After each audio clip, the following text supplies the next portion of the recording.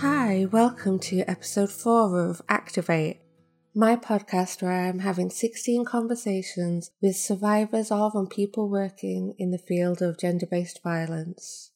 My hope is that by listening to this podcast, you'll come away understanding some of the issues and the nuances of domestic violence, and that you'll feel ready to do some simple and easy activism yourself so that we can all work together to end gender-based violence for good.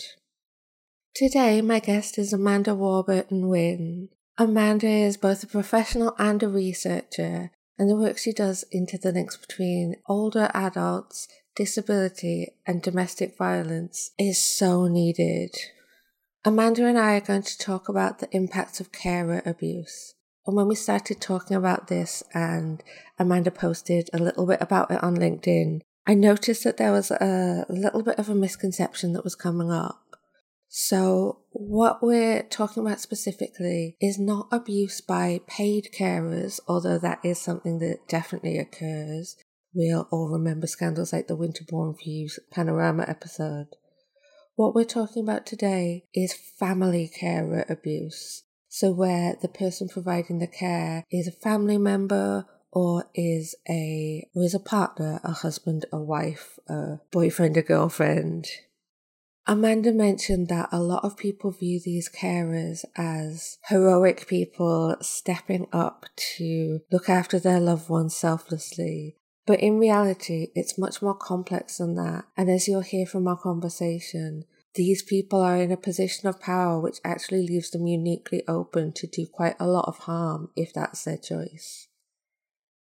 I hope you listen with an open mind and by the end of our conversations come to understand the unique risks that disability poses to survivors of domestic violence.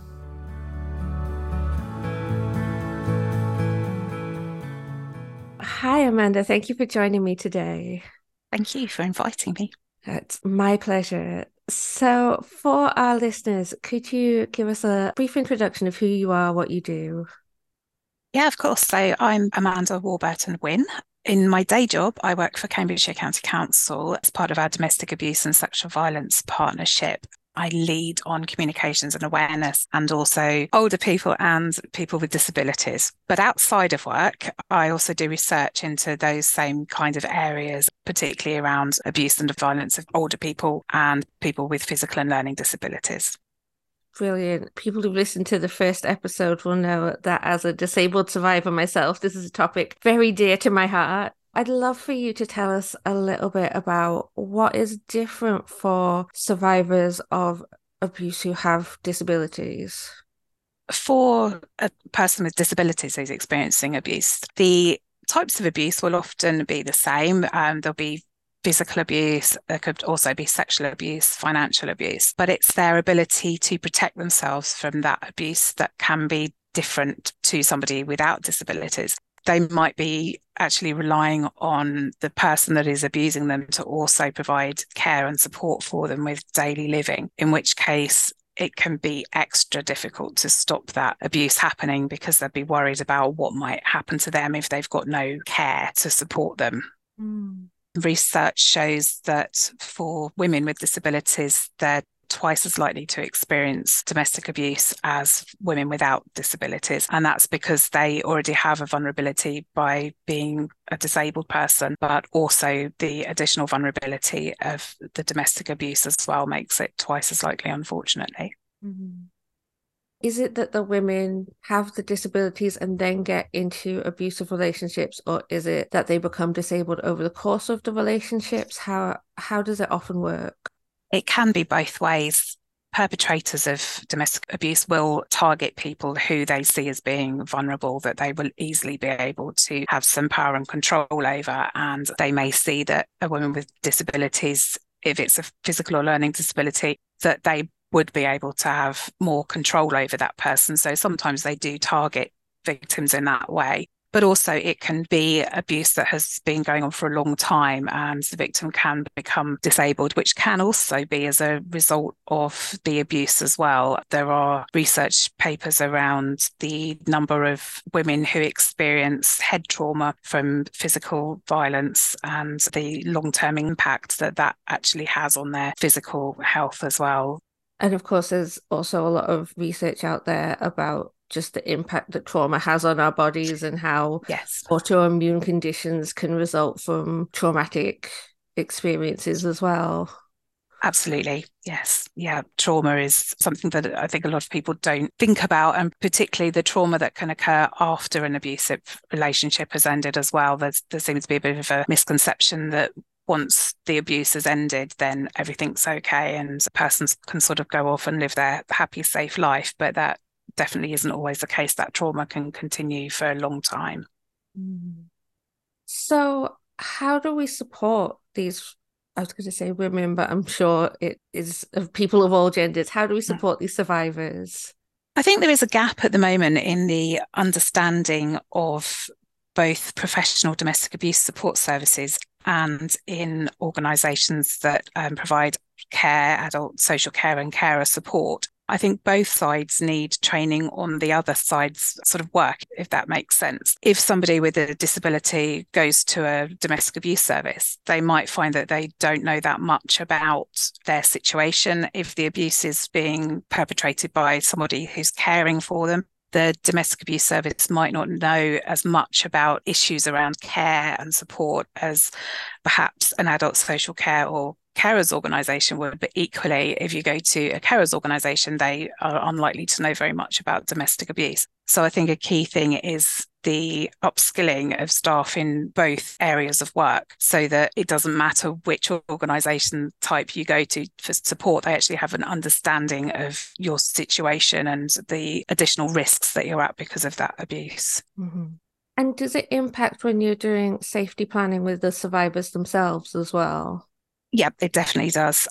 With the standard risk assessments that are used across the country for domestic abuse, they are generally focused on younger people, on intimate partner relationships, and don't take into account the additional risks that can be there through disability or health issues, or risks through age, and also the risk that the person who is abusing you is also providing your care. But equally, carers assessments, which are usually done either by a local authority or by a commissioned organisation, they don't ask about the risks around domestic abuse. They might ask something around adult safeguarding, but that won't necessarily touch on domestic abuse as such. So it means that basically risk assessments just aren't picking up those additional risks for whether it's an older person or a person with disabilities. They're not being picked up in the risk assessment, which means then the safety planning going on from that, it's harder to evidence the need for support for that person. And also are issues around what is available to support people with disabilities and older people. Many refuges don't have access for wheelchairs, or they might have had access for wheelchairs 60 years ago, but wheelchairs today tend to be a bit bigger, so they can't get in. They very rarely cater for people with learning disabilities. Most refuges don't cater for men. There are only a couple for men, and particularly older people wouldn't want to go into a refuge in most cases because it would be very different to their usual lifestyle. They may need care and support, which they can't have in the refuge as easily, and a refuge is generally full of younger people with children, which might not be suitable for an older person. So even once you've done the risk assessment and you're onto safety planning, it's very hard to actually find those safe places. Mm. So it sounds like not only are people with these additional needs more at risk of being abused, it's going to be much harder for them to leave in a way that is safe, if at all. Absolutely. And that's why we find that people who have got those additional vulnerabilities will often choose to stay in the situation they're in because it's actually easier for them than the options that they've got if they choose to speak out or they choose to leave. Their options are likely to be things like they might have to leave their home they're in, which could have been adapted for their physical disability. If they've got to leave that home, they've got to find somewhere else that is adapted for them, which is unlikely to happen or can take a long time. Or they might end up having to be placed into a residential home, which is often not what people want, particularly if it's a younger person. We sometimes find that younger women with disabilities, there's no place for them. So they're put into an older people's residential home to keep them safe from the abuse. And that is absolutely not the environment they want to be in. Mm-hmm. So what do we need to do to fill this gap? I think firstly, there needs to be more recognition from the top, really, from the Domestic Abuse Commissioner around these additional vulnerabilities and the real risks that these victims are at.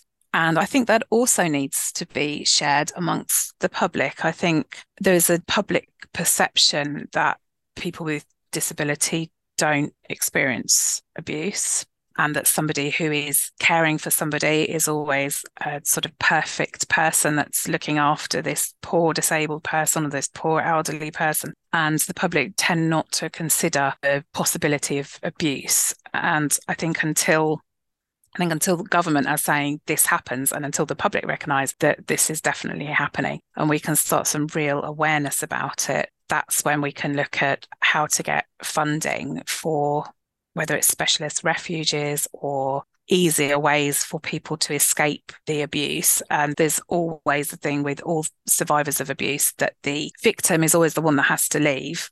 And obviously, if it's a person with a disability or an older person, that is so much more difficult. And why should they have to leave? There should be much more options for them, but that does need to come from the top.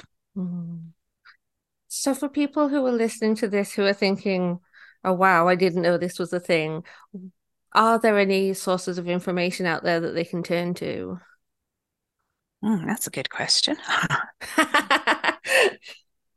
It's difficult because, I mean, yeah, there's bits of research around it, but the average person isn't wanting to sit and read a boring academic paper. I will say that a few years ago, 2016, an organisation called Shaping Our Lives, who are a user-led organisation for people with disabilities, they actually undertook a project around women with disabilities and their access to support, both refuges and outreach support for domestic abuse. And they published a really good report, but it really did work with survivors about what their experiences were right from when they first reported what was happening to them through support from different services, including police and social care, and actually what could have made that better for them. And the project came up with 2 reports of recommendations. One was for refuges, and a lot of that was around physical adaptations, but there was also one that was more aimed at commissioners and social care around recognising the additional signs and thinking more creatively about how you can support a victim, whether they have a disability or they're an older person, so they've got additional needs. It was called A Refuge for All. I'll pop a link for that report in the show notes of this, so if people are interested, it'll be nice and easy for them to find. Yeah. Great. Well, thank you so much, Amanda. It's been wonderful to have a snapshot insight into this topic, and yeah, I'm very glad we've got you on the case. Oh, yeah. There was just so much I could say about it, and it's really hard to pick out the bits that are important and to say what people can actually do. Because I think there's one thing saying, oh, this is a problem, but actually saying, well, what can we do about it is a whole different issue.